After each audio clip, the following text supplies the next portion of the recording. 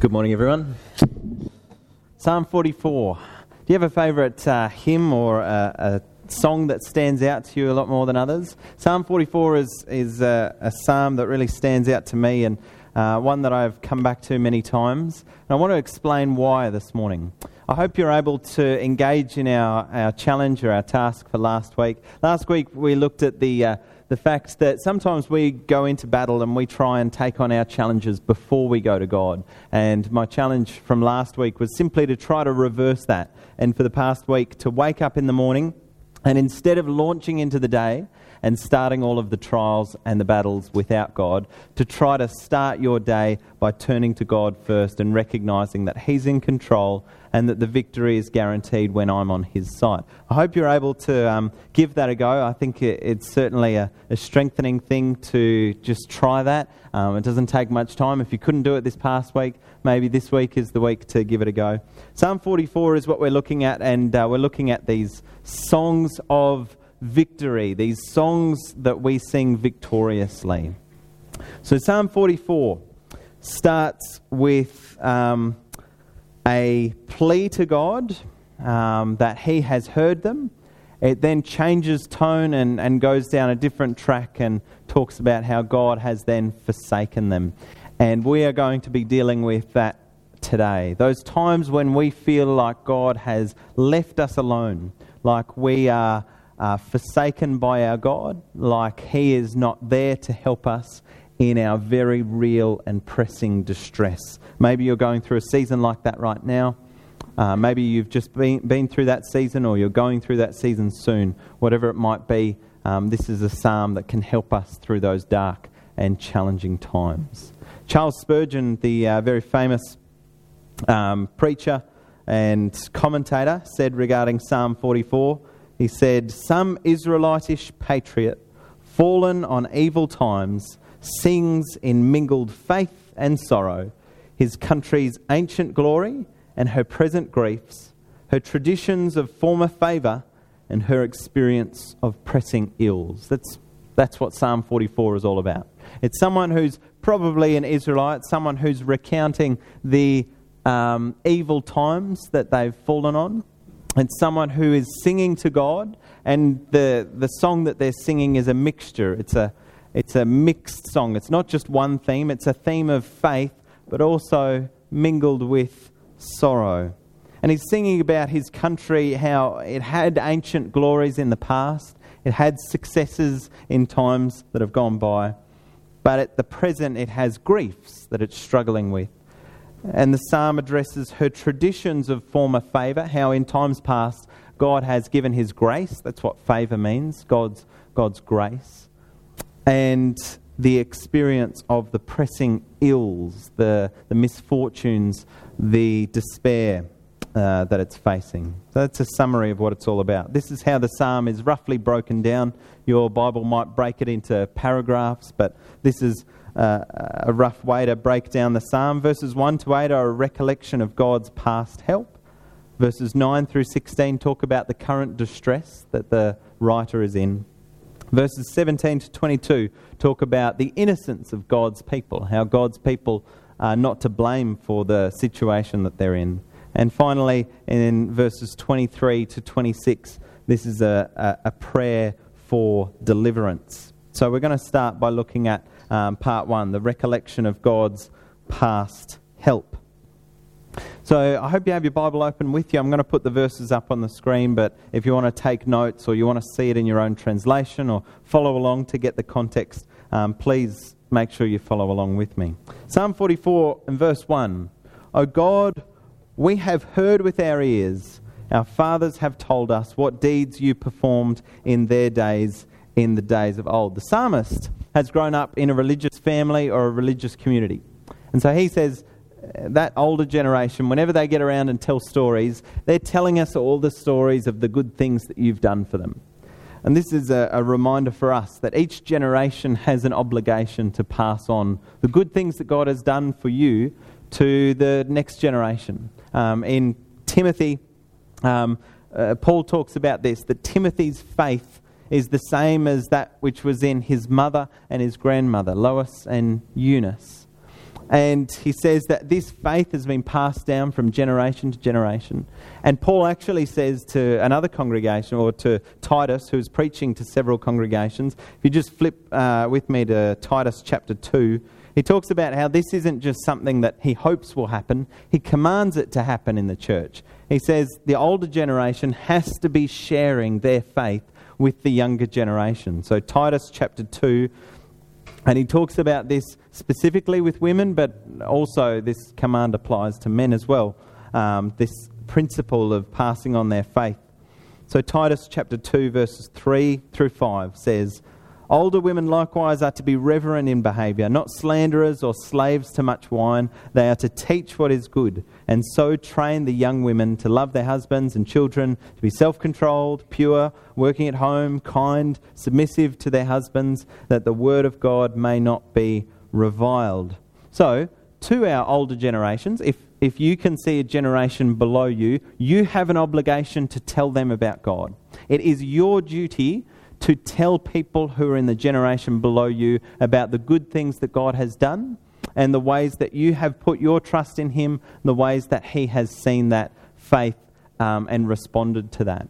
It is your duty to seek out opportunities to do so. It is your duty to find opportunities to teach the younger generations about God. Now, sometimes that's going to be hard. Sometimes it might seem like the younger generation might not want to hear, or that finding opportunities is really difficult. I understand that. To the younger generations, if you can also help your older generations to allow them to teach you about God, then that's a good thing. If you can invite someone from an older generation over for dinner or for coffee and ask them about their faith and ask them about how to be more Christ-like and how to be a disciple, absolutely do that. But the obligation that Paul puts it on, he says ultimately for the older women, older men, to be finding those opportunities and to be teaching those younger generations. So this church here, this is a church family where we need to make sure that that's happening. Where this week, you need to make sure you're taking opportunities to teach the generation below you about the good things that God has done. That just needs to be part of who we are. It needs to be part of our DNA at Gift Street here. He says in verse 2,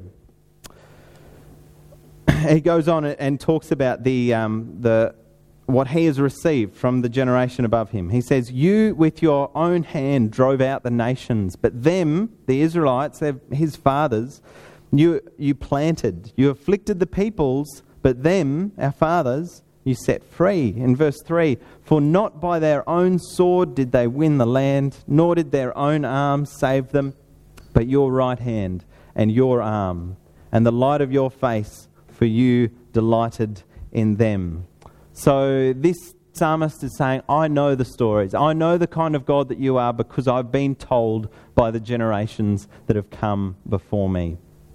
He then goes on in verse 4 to 6, and he says, he applies this personally. It isn't just the good things that he's heard about God, but it's his personal experience with a God who saves him. "You are my king, O God," in verse 4. "Ordained salvation for Jacob." Jacob just being another name for the children of Jacob, the Israelites, the Jews, the Hebrews, all of the people of God. Verse 5. "Through you we push down our foes. Through your name we tread down those who rise up against us. For not in my bow do I trust, nor can my sword save me." So he says there that in previous generations, they didn't trust in their weapons. And he says, even for me, I don't trust in my weapons. I recognize in my experience that my bow doesn't save me, my sword doesn't save me, but I need to trust in God.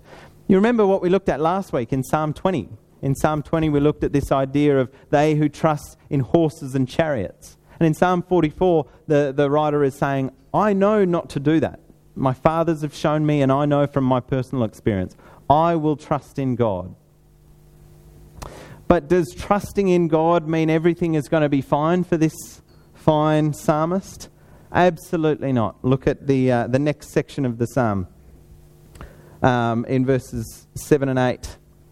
"But you have saved us from our foes. You have put to shame those who hate us. In God we have boasted continually, and we will give thanks to your name forever." Okay, it's all hunky-dory. It's all going well up to this point. And it finishes with Salah there. Now that would be a great place to end this psalm. To say, God's taken care of him, God's looked after him, everything's fine, everything works out. And we'll end the sermon there today. But wait, we've got more time remaining, so let's go into the real meaty part of the psalm. This is where he gets to the really hard to tackle subjects. So he goes in verses 9 through 16 onto the current distress that he's in. Even though he's put his trust in God, he is still going to face immense distress. In verses 9 through 12, he says, "But you have rejected us and disgraced us." I'll just remind you, he's talking to God there. What a thing to say to your Creator. What a thing to say to the God who he's just praised for saving him and helping him, and he's put his trust in him.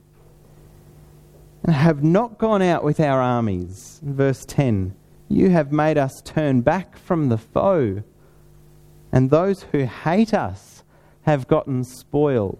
He's representing the people of God here, and he's saying the people who are these pagans, they worship the other gods, they worship the gods who aren't actually gods, they disrespect you and they despise you, and you've led them to victory instead of us. In verse 11, "You have made us like sheep for the slaughter."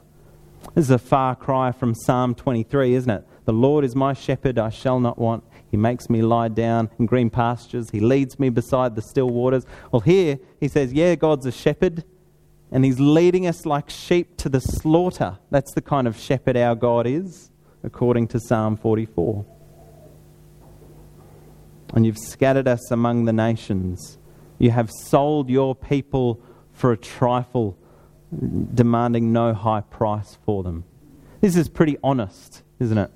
This isn't polite talk. This isn't formal. This is someone unleashing on God their true feelings and despair. They're not holding anything back. They're not trying to be polite and lightly broach the subject. They're telling God exactly how they feel, and they feel hurt and betrayed by God. In verses 13 through 16, he continues, like that wasn't enough.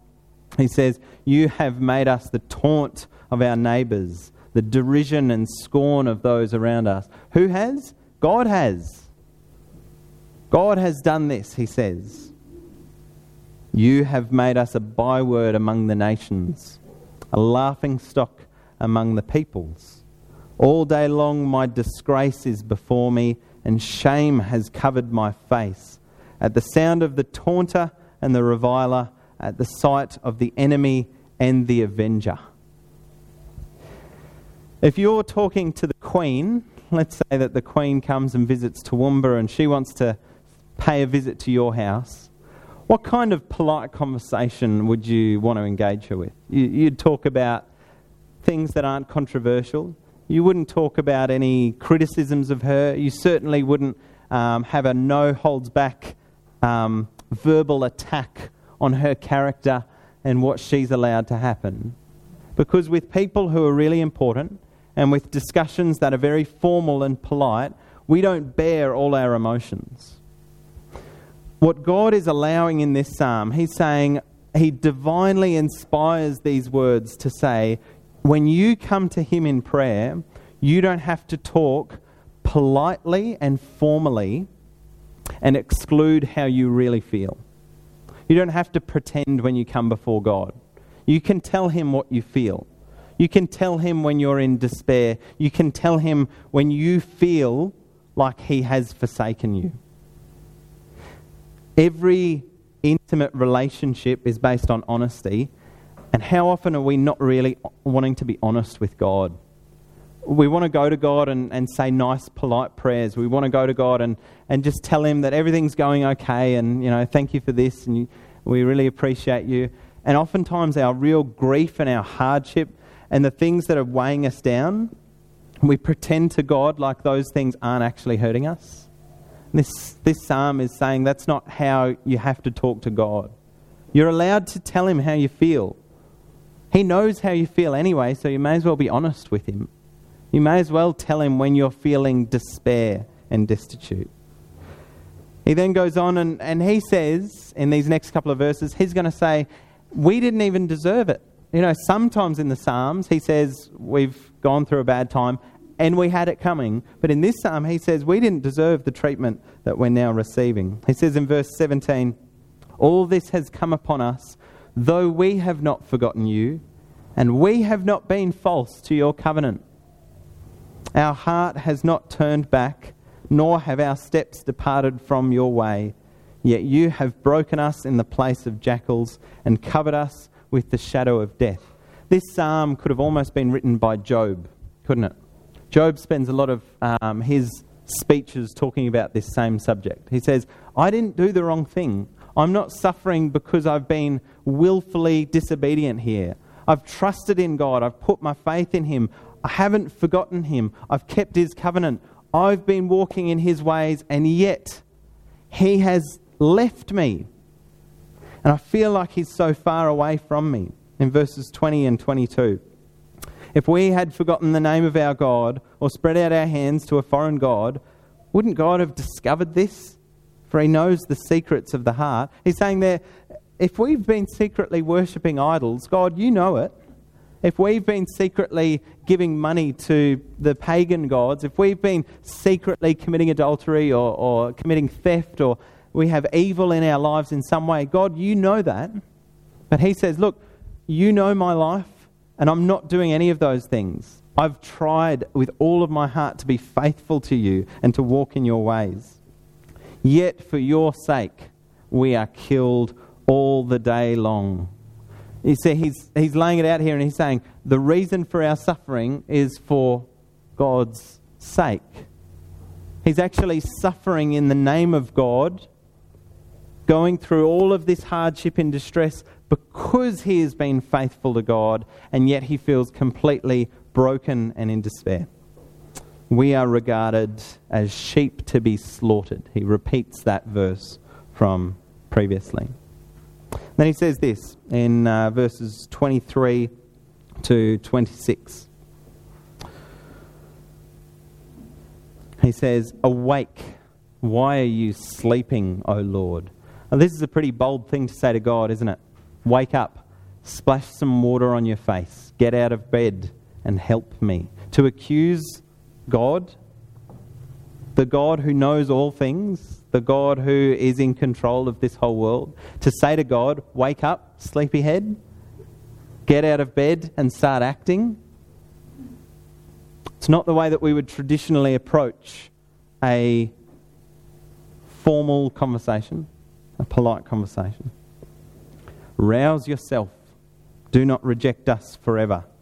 Why do you hide your face? Why do you forget our affliction and oppression? For our soul is bowed down to the dust. Our belly clings to the ground. Rise up, come to our help. Redeem us for the sake of your steadfast love. And then it ends. Now, some of these psalms, they go through the hardships, and then at the end, the final paragraph is, but, you know, you have redeemed us and we trust in you and you'll come to our help, and you always follow through. But this psalm, there is no silver lining to it in the end. This psalm is just an attack on God, a cry of despair, saying that this is unfair, and then it finishes and God doesn't even get a say. I don't know about you, but if I had a book written about me and I got to choose everything that was written in it, and someone had written an attacking song about me, about how I wasn't answering their distress and how I wasn't doing all that I could have and that I'd left them and that it was unfair, I would probably either cut it out completely, or I would at least add a note down the bottom to say, by the way, I was trying and, I had a busy week that week, that's why I couldn't help, or, in my whole plan of things, I was trying to do the right thing. I would clarify the accusations that were brought up against me. But God doesn't do that in this psalm. He leaves it. He says, you're angry at me, you're upset at me, you feel despair, you feel alone, full stop. Someone described this psalm as, it's as if you're watching a debate on TV. They've got the US presidential elections coming up and they're trying to find their nominees. and they've got the debates, and everyone is trying to get their fair say of, I want my time to defend myself. You're not allowed to lay all those accusations on me and I can't respond to that. Someone illustrated this psalm by saying it's as if it's a debate between God and man, and the man gets the first opening speech, and he just reads out Psalm 44, and he says, God is absent from me, God is leading us like sheep to the slaughter, God is leaving us alone. And then just as it pans to God to get his response, the camera cuts, and he doesn't get to say anything. It's just man that gets his say. What's the point of a psalm like this? How is this meant to help us? When we read psalms like this, we have to ask the question, why would God allow a psalm like this in his Bible? Why would God allow man to talk to him like this? Why would God allow man to lay accusations against him and to not even answer those things in the psalm? Free will, that's right, Kev. The Psalms are trying to get you to understand what kind of relationship you ought to have with God. The Psalms are there to try and get you to open your eyes and say, these are the kind of prayers that I need to be praying. This is the kind of honesty and relationship that I need with God. Psalm 44 says, when you are despairing and when you're in a bad place, don't pretend to God that you're not there. Don't pretend like you're not feeling those things. Let God know. Tell God exactly how you feel. Job does the same thing. You remember at the end of Job, even though Job has laid out all of his complaints, God says in Job 41 there that Job spoke rightly of him. Job spoke rightly of God, not because he got everything absolutely right, not because his accusations were all fair against God. It was the fact that at least he addressed God with those things. And the question that I have to all of us is, when you go through times of despair and heartache, do you turn towards God or do you turn away from God? Is your natural reaction to hide those things from God, or is it to lay it all open before God? Let's go to Peter and look at what Peter has to say. 1 Peter chapter 5.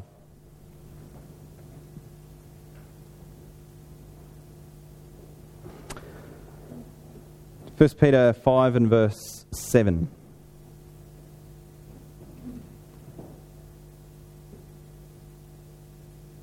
Peter says, and this is a command, not advice, this is a command. Cast all your anxieties on him, because he cares for you. All your anxieties. The word cast there, in the Greek it means throw. Chuck them at God. Let me say this very firmly. Do not cast all your anxieties on me. I can't handle it. Do not cast all your anxieties on someone else.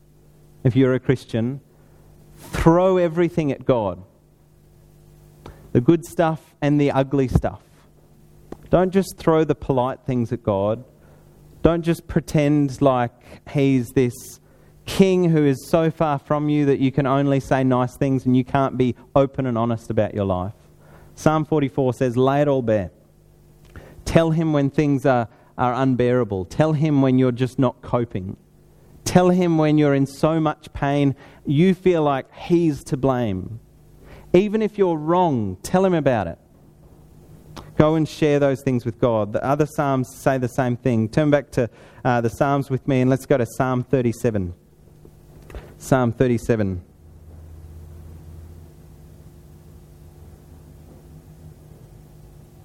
Because we know that if we go through hardship and we don't turn to God, that's the point where we'll fall. But if we go through this pain and turn back to God and let him know everything, throw everything at him, only then will we stand. In Psalm 37 verses 23 and 24, the steps of a man are established by the Lord when he delights in his way. Though he fall, he shall not be cast headlong, for the Lord upholds his hand. Though he fall, not saying that as a Christian or as a follower of God you'll never fall. It's saying, though you fall, you will not be cast headlong, for the Lord holds on to your hand. Look also in Psalm 55 with me. Psalm 55.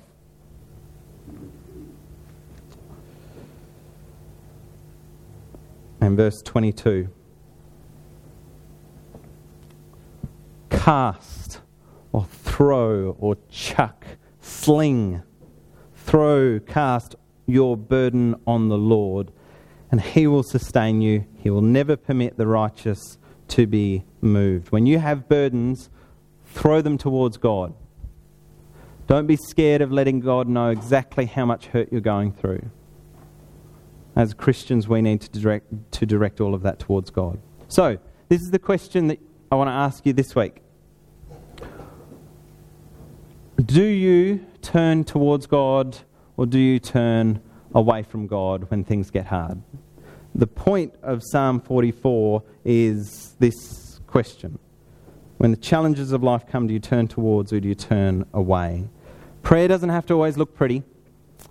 Some days are going to be so tough that you might not manage a prayer much politer or calmer than Psalm 44. But don't wait until those hard times are over before you turn to God. Get down on your knees. Posture helps a lot. If you're able to get down on your knees in those kinds of times, posture is an amazing thing, isn't it? I was listening to someone the other day who was saying the reason that he's able to resolve all of the fights that he has with his wife is because every time they disagree on something, they sit down on a table and they sit across from each other and they hold hands and look into each other's eyes. And it's pretty hard to get frustrated or upset at someone when you are in that posture.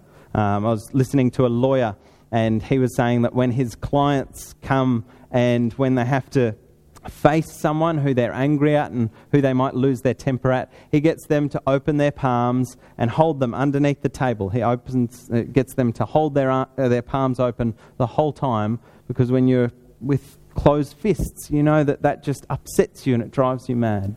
And when you're praying to God, the Bible talks about kneeling, and it talks about this posture of humility. When you're going through hard times, if your body is in that position and it is telling your mind that you are going to God, you might be frustrated at Him, you might be despairing at the things you're going through, but at least you're going to Him. And that's what Psalm 44 is begging you and pleading with you to do. I just want to finish with one final verse. It's Romans chapter 8. Romans chapter 8.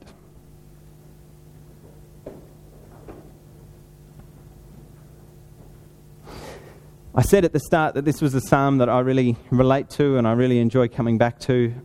I sometimes wonder if it was a favourite of Paul's, because in Romans chapter 8, which is regarded by many as one of the finest chapters in all of Scripture, and the finest, at the pinnacle of it all, Paul quotes from Psalm 44. And he relates Psalm 44 to his present situation and says, yes, as a Christian, I go through that same despair. Look at what he says in Romans 8, starting in verse 31. What then shall we say to these things? If God is for us, who can be against us? He who did not spare His own Son, but gave Him up for us all, how will He not also with Him graciously give us all things? Who shall bring any charge against God's elect? It is God who justifies. Who is to condemn? Christ Jesus is the one who died. More than that, who was raised, who is at the right hand of God, who indeed is interceding for us. Who shall separate us from the love of Christ? Shall tribulation or distress or persecution or famine or nakedness or danger or sword? Now, notice there it says, who shall separate us from the love of Christ? Now, is that saying who will separate us from loving Christ or Christ from loving us? Well, in the Greek, it's ambiguous. You can't actually tell which way around. For a Christian, it should be both. Nothing should stop you from loving Christ. Nothing will stop Christ from loving you. And he says in verse 36, as it is written, for your sake we are being killed all the day long. We are regarded as sheep to be slaughtered. No, in all these things we are more than conquerors through Him who loved us. For I'm sure that neither death nor life, angels nor rulers, things present nor things to come, nor powers nor height nor depth, nor anything else in all creation will be able to separate us from the love of God in Christ Jesus our Lord. Thanks, everyone.